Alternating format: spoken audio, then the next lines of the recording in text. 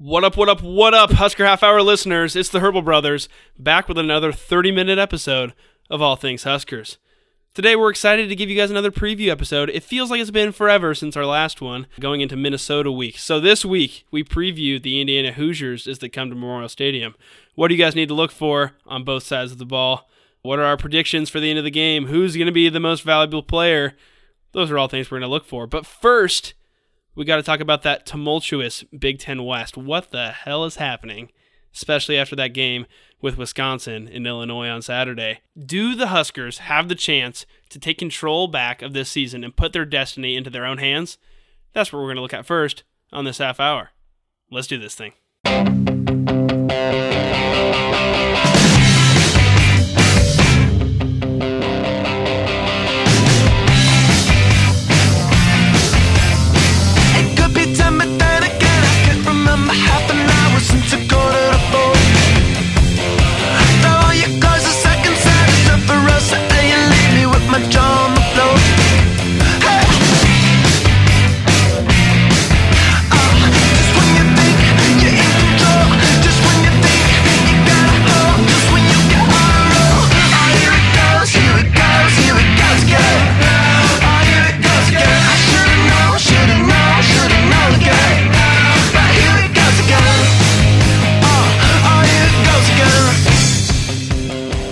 Alright guys, it's about that time. Indiana on the horizon. And before we get straight into Indiana, let's discuss a little bit broader, and that's the whole Big Ten West. Because it's getting pretty wild. It's spicy. We got a spicy West, which is exactly what people were saying going into the season, right? Is that the Big Ten West is going to be a competitive division. And I think somewhere along the way, we saw Wisconsin killing their opponents. We saw Minnesota not losing games. It looked a little less like the hot mess people were predicting it to be, but suddenly we're here again. It looked like a tier A, a tier B, and a tier C. Yeah. And I mean, I said earlier this season on an episode that I felt like in a couple years the Big Ten West had a potential to be the most exciting and the best conference or the best division in all college football. And Wisconsin is year in, year out a solid contender. You have Iowa, who seems to pretty consistently field a good team. They aren't necessarily, setting the world on fire, but pretty consistently they're a hard team to beat. Minnesota with Fleck, I thought was looking a lot better, and they proved that a couple weeks ago against Nebraska. And even Purdue, they got unlucky with some injuries this year, but I think they have a lot of potential. I think Jeff Brom's a really good coach. And whenever you add Nebraska getting better into that mix, that's a dangerous division of college football in terms of the strength top to bottom. And we're seeing it this year in that even a team that is supposed to be easy to beat in Illinois is not an easy out. Right. So I think two things could happen, obviously. We can have it shake back out to what we think it's going to be, which is back into the tiered system. I think that's still a truth. I think there is some definite divisions between the teams in the Big Ten West. And I think what we saw for most of the season so far, what you just said, kind of like team A teams, B teams, and C teams, I think by the end of the season, we could still see it look like that. Or there's definitely a chaos option where nothing happens like we think it does, and it all gets shaken out. I think it's more likely to see your A tier, which is Wisconsin, and then your B tier, which is Minnesota, Iowa, Nebraska, who knows, maybe even Illinois or Purdue could step up into that B, and then you have your C, which is maybe just Illinois or Purdue, or it could be nobody in a C tier, just because you never know with teams that are young getting better that you see with Purdue, Nebraska, Illinois. There's a lot of improvement throughout a year, and you saw that with Minnesota this year. Minnesota struggled with some of their opponents early in the year, and they're hitting their stride now. Right. So the real question is, will Nebraska be able to hit its stride going into the second half of the season? We find ourselves 2 games from bowl eligibility, and let's look at the remaining schedule, which is home against Indiana. Yeah. Which we're an underdog. Yeah. You're a home underdog, which is not good because Vegas gives you 6 points on your line just for being the home team, and we still find ourselves, we opened at 2.5-point underdogs. It's now moved to 3-point underdog, which means that on a neutral site, Vegas thinks that Indiana is 9 points better than us. Zoinks. Yeah, zoinks for sure. Zoinks. And then we turn around and we go at Purdue, who Purdue's always dangerous. Especially the past 2 years they have been, and they've been dangerous to a couple teams this year. They've been dealing with some injuries, but they still are dangerous, and they still have playmakers. So don't overlook that matchup, because who's coming down the week after that? Big bad Bucky. Wisconsin, yeah. Big bad Bucky the Badger. A retro. I mean, people even after Minnesota said, "Oh, I can't wait for Jonathan Taylor to run for 6,000 yards on us." Yeah. Which doesn't seem out of the possibility still at this point. So I'm already marking that one down as a loss. Right. I think Indiana is a toss-up. I think Purdue, you'd hope you can win, but you're on the road. So that's never easy. And they have that big-ass drum. And that's always terrifying. Yeah. The world's largest No bass team drum. likes to see that. Yeah. Frick. What a tough environment. And then you are at Maryland, who's been better than expected this year, and it's a road game. Mm-hmm. Maryland just barely lost to Indiana this past week. And then you end home against Iowa. Do you see 2 wins in there, Ben? No guarantees. I think before the year I saw 3 wins in that. That was Indiana, Purdue, and Maryland. Yep. And now I look at it and I go, well, 1 or 2 would be cool. Which is the question that we kind of kicked that off, this little segue off with, which is, if Nebraska can get on a roll here, I don't know how badly we needed that bye week. Maybe we needed it really badly, and maybe we can get into kind of a roll here. We have another bye week on the horizon. The Indiana's a huge game just to see if we do get in that roll. Yeah. Let's kick it off. It's definitely a chance. I think Nebraska we have the potential to play well. We have the potential to, the first 3 quarters of the Colorado game. We can see that Nebraska team. But also we could see what we saw against Minnesota, which was just kind of getting outworked, out-hustled, outplayed from any of these teams. And so I can look at this Husker schedule, and I can pretty reasonably say 1-4 is reasonable. Mm-hmm. You can get a win against either Indiana, Purdue, or Maryland. Yeah. You look at 2-3, and you go, yeah, you can see it too. But then you go to 3-2, and you go, things start getting tough. Right. When you think that Nebraska can go beat all 3 beatable teams, and then most likely lose to Wisconsin or Iowa. Or if you lose to a losable team, then you have to go beat either Wisconsin or Iowa. Right. So I think to look at this stretch of games, to go 3-2... Strictly for bowl eligibility. Strictly for bowl eligibility. 3-2 gets us more than bowl eligible. 7-5, that gets us in the Pinstripe Bowl. Ooh. Woo, New York. New York, hey, I'm not complaining. That'd be sweet. But this was not a stretch of games where you thought at the beginning of the year you'd have to look and go, well, hopefully 2-3. Yeah.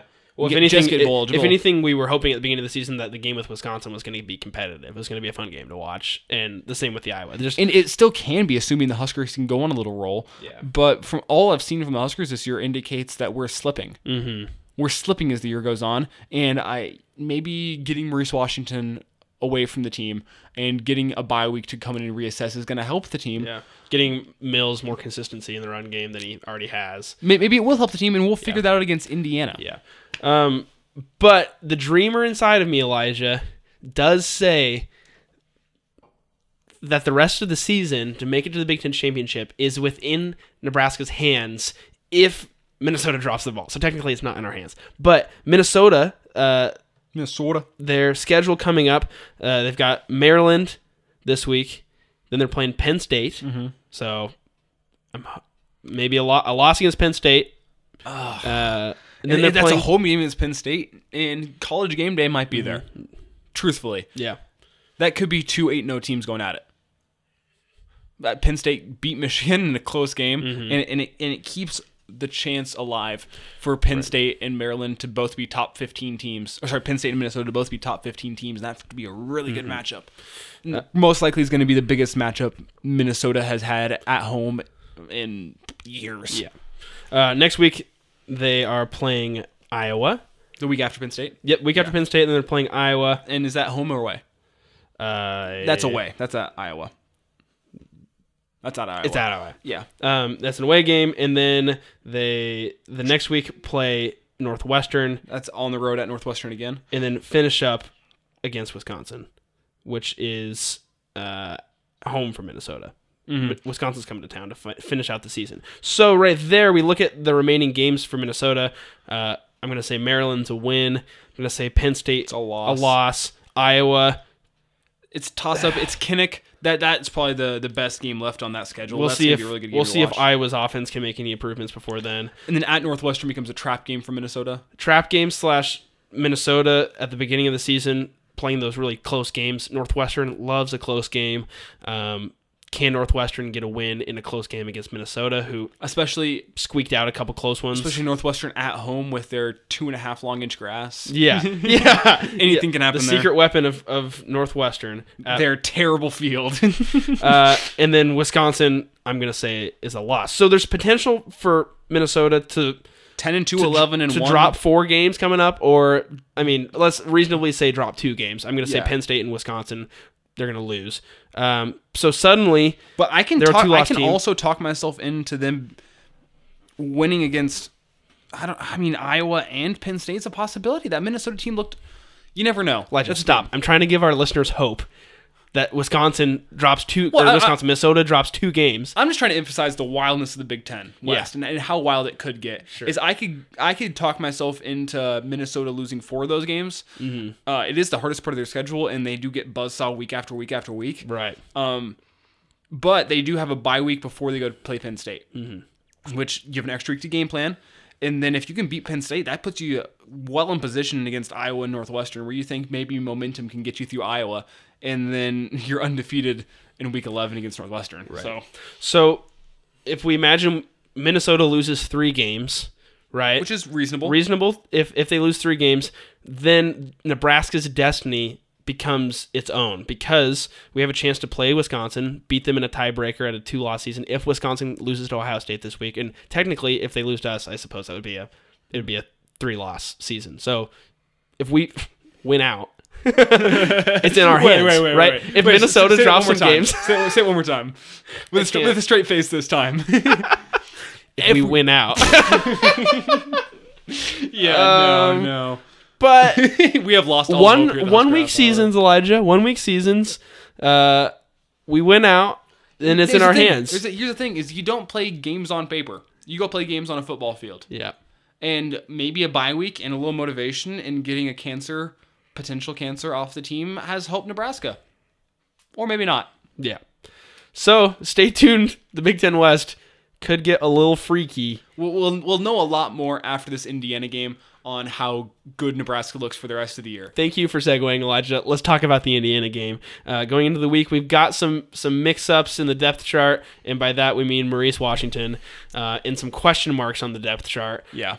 So we just touched on that for a hot second. Maybe a cancer off the team. Elijah, elaborate on that. I haven't heard that vocabulary being thrown out, but I know what you're saying. But explain what you're trying to say. Well, in the past couple of weeks, Maurice has just not been a team player. We get a tough win at home against Northwestern, and Maurice Washington felt like he wasn't utilized enough, and he walks off the field head down by himself. And then from that same game, there's a picture of him in the second half sitting by himself on the bench. He's all relaxed and his arms are out. I wish Ben could take a picture of me right now and post it as the episode's picture, but no, it'd be way too sexy. Thank you. Oh, it's basically him just stanced up on the bench, arms out wide, big chillin'. And that's not what you want to see. Then against Minnesota, he does not have the first half he wants. He can't run the ball through the tackles. He isn't getting anywhere, and you barely even see him featured in the second half. You've heard rumblings of maybe guys in the offense are getting tired of him. Scott Frost seems to be getting pretty tired of him and his antics and just not being able to run between the tackles. He misses holes. He wants to bounce everything. And generally, it just seems like he hasn't been the most. What's the way I want to phrase this? He hasn't been the best team player, I guess I'll say. He has been a lot more me over team within the past couple weeks. And Scott Frost said during his press conference, essentially, is that there's a point where you have to give up on a guy, cut your losses, and say, all right, the time I'm spending on you obviously can't get it figured out. I need to go move on to somebody else. Yeah. Scott Frost didn't say we're at that point now, but he essentially said it's time to start moving in that direction. And right. From now on, he's not in our immediate plans. The immediate plans for the foreseeable future. Which makes me think the rest of the season. But I think that leaves some ambiguity in case, if he does decide to clean it up a little bit, and this is a reality check he needs, I think it leaves it for maybe he can return for a Wisconsin or something like that. Some people need to hit rock bottom when they have no other options, right? And I'm sure he could find some kind of other option. I guess that's always a possibility for him to with the transfer portal and the way that's working for him to go somewhere else. But in terms of his ability to play at Nebraska, I will say though, I don't think anybody's going to want him right now with the legal case in California. With what Scott Frost has kind of said about him, I'm sure somebody will take a risk on him, but he's not getting up to a Power 5 conference like he's in right now. He's got all the ability in the world. He just needs to put a head on it, I guess. Yeah. If that makes sense. He needs to think. And he had a tough upbringing. His dad died of cancer when he was young. His dad was an NFL player, actually died of cancer young. And he kind of made football his escape, his release. He's said, I'm going to be good at football. This is what I'm going to be good at. And I think maybe this is the reality check he needs to go, okay, I need to start being smarter with how I play, and I need to take a step in the right direction to help myself. But maybe not. And some people need that wake-up call. I think that's the point Scott Frost is at. He said it's time that sometimes you throw up your hands and say, that's all I can do. And then if they're willing to make changes, then they can figure that out, and that's how you get back on the road to health. I mean, look at Dedrick Mills, right? Two sides of the same coin. Oh yeah. With Maurice and Dedrick and legal trouble, and Dedrick left Georgia Tech. Georgia Tech, played community college, and discovered back to Nebraska. Yeah, discovered that was his passion. That's where he was he wasn't going to do that anymore. He's going to work his ass off, and I think, and that's what we need to see out of Maurice, right? And even the struggles that Dedrick's faced this year with fumble issues. And he said when he left Georgia Tech, whenever he came to Nebraska, he's like, I was tired of running fullback in the system. And then we turn around against Ohio State and we put him in fullback in the system, and he does it with no questions asked, and he does it well. And he does it. He wants to be a running back. First and foremost, he doesn't want to be a fullback, but he does what it takes for the team. And the team said against Ohio State, we want you to play a little fullback. And he said, okay, I can do it. And that's what you need in a team player. Whereas with Maurice Washington, you say, Maurice, we need you to take what you can get. You need to get 5 yards. And Maurice is coming up in the field, and he's trying to bounce it outside. And then he doesn't understand whenever he gets pulled off the field and he throws a hissy fit. At some point, you got to grow up as a football player. And Maurice is not yet grown up. If we look back at last season, when guys leave the team is where we start to find our identity. So I think that's kind of what you were alluding to with a cancer leaving the team, potentially. Yeah. Influence in the locker room or on the practice field that is not a positive one. So we'll see if the offense, honestly, I think it needs more than Maurice Washington leaving the team to make changes, but it needs to find any form of life. Right. And looking at it, I don't think Maurice, honestly, the last couple of games has made that big of a difference on the offense. I think we've got way bigger issues than Maurice Washington not being on the field. I think one of the issues has just been that Maurice hasn't necessarily done what, I mean, when that guy is being dynamic, I'm not sure if he's not fully healthy, if his mind's just not in it, if his off the field issues are really causing him troubles. I can't tell you, but I know that Maurice Washington is not the Maurice Washington I saw for the first 3 or 4 games this season. And talent or opposition's gotten better, but he does not look like the same player that we saw last year against good talent. He doesn't look like the same player we saw at the beginning of the year against all right talent. He looks like a completely different player, a player who doesn't deserve to be on the field right now. Yeah. So we'll see how that situation progresses. At this point, we're assuming that the offense needs to be fixed the rest of this year without Maurice Washington. And what do we need to see Elijah in Indiana going into this week? Well, you need to see Dedrick Mills step up. Yep. Biggest one is that guy now has to shoulder the workload. I know there's guys behind him, Mazur, Brody Belt, Ramir Johnson, but I think Dedrick Mills knows going into this week that he needs to be the guy. And if he has a bad game, that offense might have a bad game. I think he needs to understand that, and we need to see him be prepared to shoulder the workload and for him to be ready to say, I want 25 touches this game. It's especially with Martinez, you don't know the status of, you don't know how dynamic your quarterback's going to be in the run game. Mills needs to look at this game and say, this is the game where I make a name for myself and I say, this is my job. Give me the ball. That's what I saw. That's what I didn't see against Minnesota was guys that were on the field saying, this is my job and I'm not going to lose this job. I saw guys out there who said, this is my job because nobody else can do it. So I'm going to go out there, and it doesn't matter if I play poorly because what are they going to do? Bench me? No. Yeah. I want to see guys who are out on that field and say, I can lose this job any play, and I'm gonna value the job I have right now, and I'm gonna make the most of it. And that's what I want to see from Dedrick Mills. Dude, that's a huge issue. How is nobody talking about that? That's such an issue on this Nebraska team. That's such a good point. I have not heard anybody talking about that. That our starters are realistically not being challenged all that much. No. Yeah. No, and you hear all the young talents coming in, we need them to play. But for some reason, I have not seen a single guy I mean, you barely see any depth chart movement every single week. And that's worrisome to me, is I want to see the coaching staff go, this guy didn't play well enough last week, and unless he has an exceptional week of practice, he's going to be starting this game on the bench. I've seen that once this year, and that's with Maurice Washington before that Northwestern game. Yep. That's the one time I've seen it this year where I've seen a true lineup change. I want to see a lineup change in the offensive line. I want to see somebody that, I mean, I think weeks ago we should have seen a different guy at center than Cam Jurgens, even for a first half, just to see what this other guy's going to bring us. Well, I question why we haven't seen that. I'm not sure if that's coaching staff. I'm not sure if that's really just that the guys behind them were lacking. I'm not sure if it's that much further behind, yeah. And it's worrisome, but and it's not really our position to say anything about that either. But in the past couple games, I haven't seen the fire in the starters of saying, I don't want to lose my job this week. And I want to see that from the offense this week, especially a guy like Dedrick Mills, especially a guy like Brendan Hymas, especially a guy like Will Farniok. Apparently, Trent Hickson's going to be starting this game again. I want to see that from him for sure. I want to see it from Will Honus, Mo Berry. All these guys, I want them to go out there and play like their job is on the line. Because they haven't played like that this year. Yep. Speaking of depth chart, Elijah, I think a big question for me is what's Cade Warner's availability this week. I think that something needs to change in the receiving core. We need to spread the ball around. Well, do you know why that's a big question? It's because he's one of the only guys who looks like he wants to be on the field in that receiving core. Nobody else looks like they really, truly want to be on the field. Cade Warner looked like this last year. He looked like it in his limited time against Minnesota. He looked like he really wanted to be on that field and that he wants to play for the N on the side of his helmet. You know? And I don't see that enough in the team this year. A guy who looks like he wants to play for Nebraska. Preach, bro. Oh, that's hitting my heartstrings. Damn.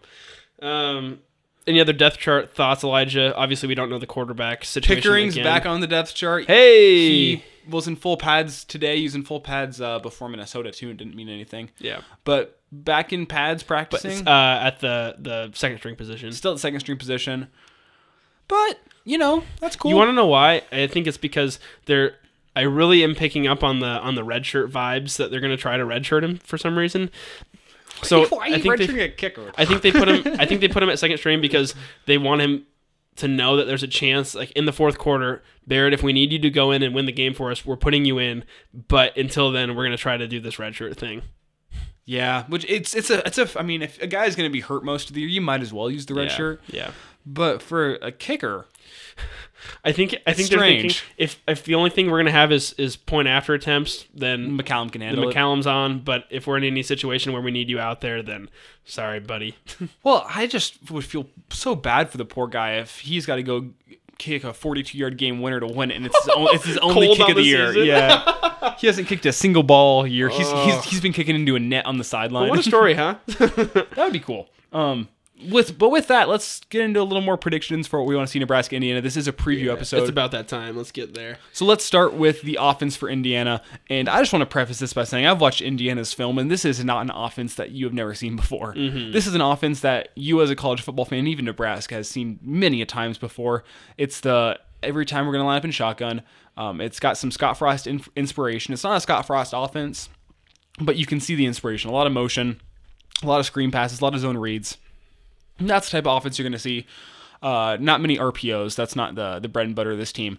But they play best whenever they are spreading the ball out and getting the ball in, not the hands of their playmakers. That's not necessarily the right verbiage, but just letting their quarterback get out and run the ball, or letting the quarterback throw the ball, or just kind of, I mean, they kind of want to be balanced in what they do, similar to a Scott Frost offense, in that they want their quarterback to throw the ball as well as he runs it. They want their running back to be as good a pass catcher as he is a runner. They want guys to be versatile and be able to fit into different parts of their offense. Similar to what you see with, I mean, it feels like 50% of college offenses out there now. This is not a special offense by any means for Indiana. They're averaging 142 yards on the ground per game and averaging 307 yards through the air per game. Which is, I mean, I think that's what Scott Frost's ideal offense here in Nebraska would be. Where they're doing enough on the ground to set up their run game. Their quarterback's a threat in the run game. Their quarterback's a threat to scramble. But let's talk a little more about the quarterback, because we are not sure who is going to be quarterback this weekend for Indiana. Why is that, Elijah? That's because Michael Penix, which I prefer to pronounce Penix. Michael Penix. He picked up a bit of an injury in the first half against Maryland last week. He missed a couple games already in this year because of a shoulder injury. They say this is an unrelated injury, but it's unclear.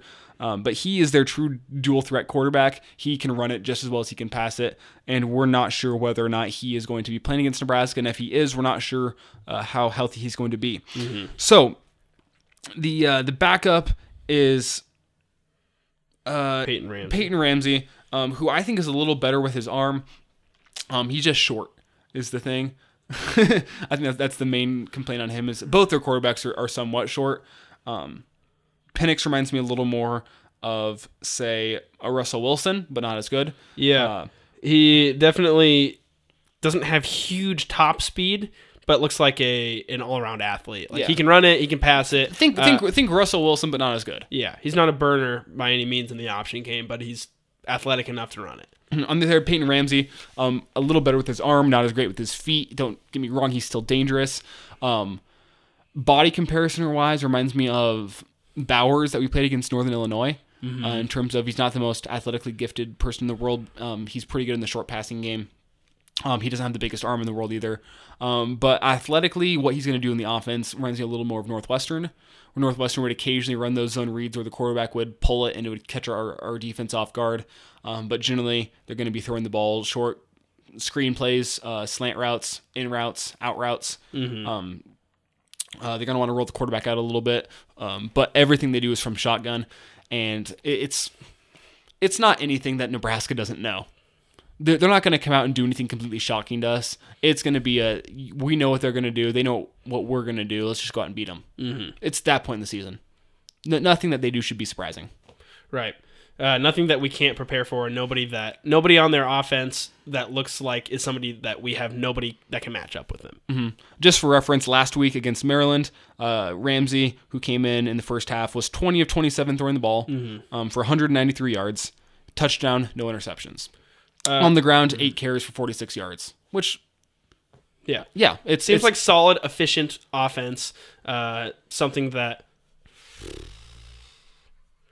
I don't know how to predict that going into the game for us. I think, how do we stack up against an offense like that? Just we have to play well. I don't know. It's like nothing that we aren't going to expect, but they're efficient. They're going to get the job done, and I think they have the potential to drive on us.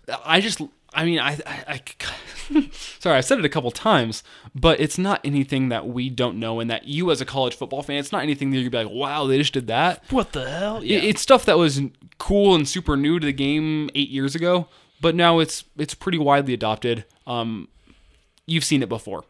It just comes down to stopping it. It comes down to being physical with your cornerbacks. It comes down to can the defense play fundamentals? Yeah, can we run get off fits. blocks? Yeah, can we run fits? Is if you can.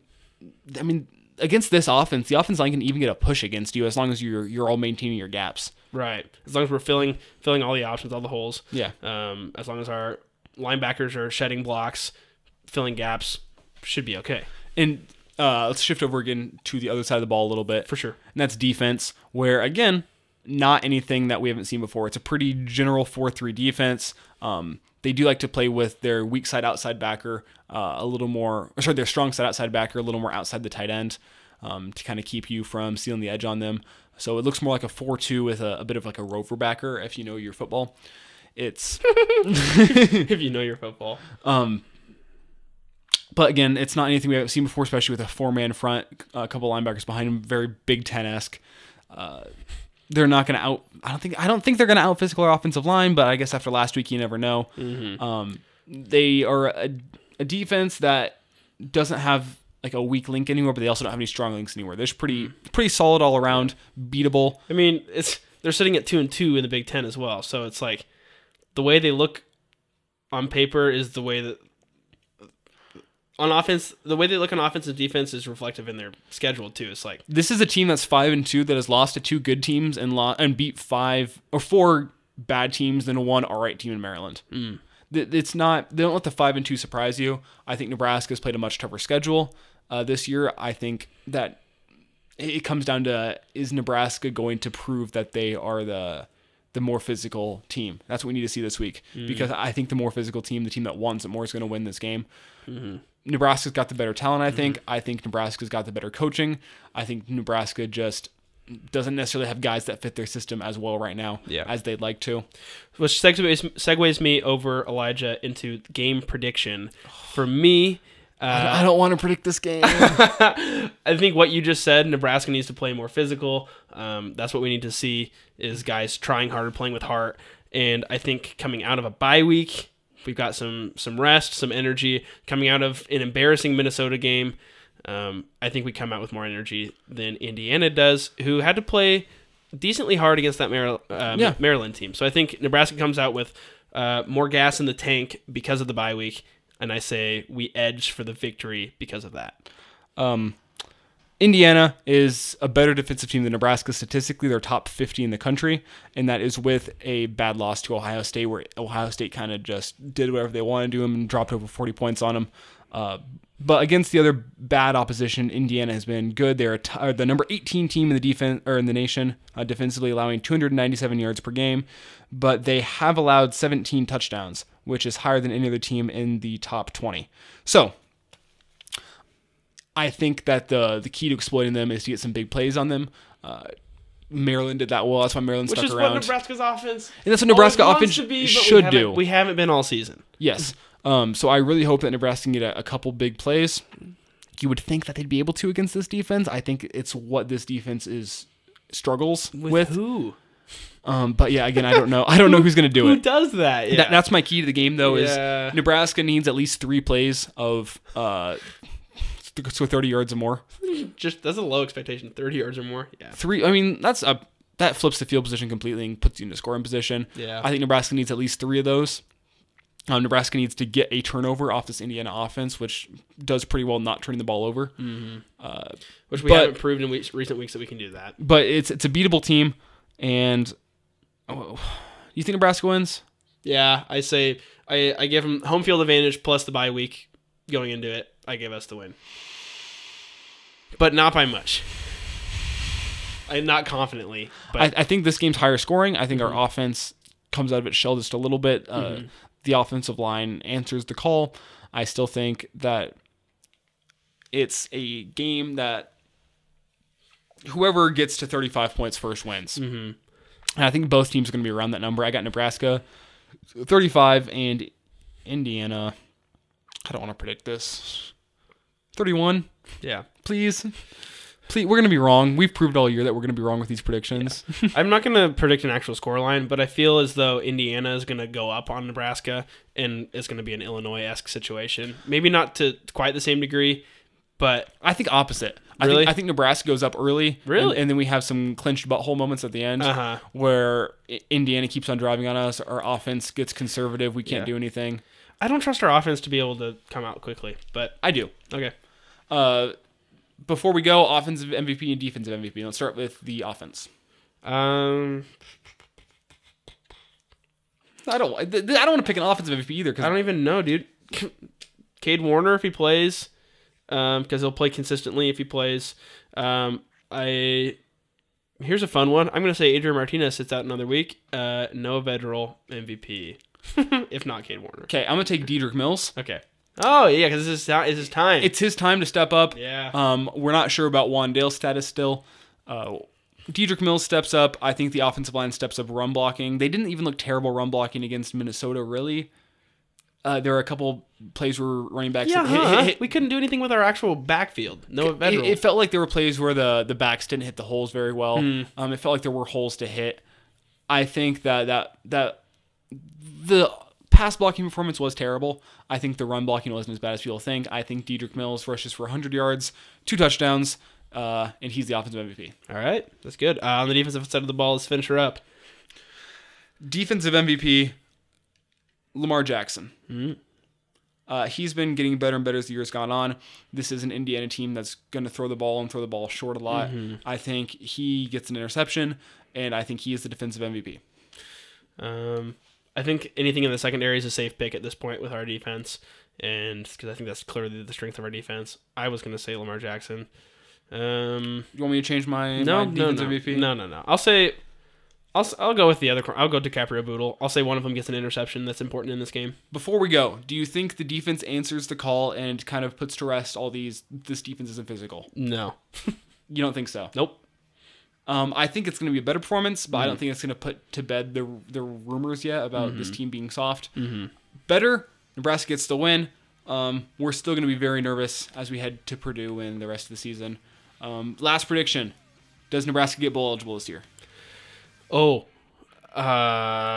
yes. Yep, Nebraska does it. We're going to the Pinstripe Bowl. We're making a baby. I think the key, once we get to 5 wins, I think we'll get one somehow. We'll fight enough to get to 1 win. I think we get bowl eligible. That's enough of a cause to motivate our guys to play hard for at least one game. So we're in consensus here. We think Nebraska is bowl eligible, but barely.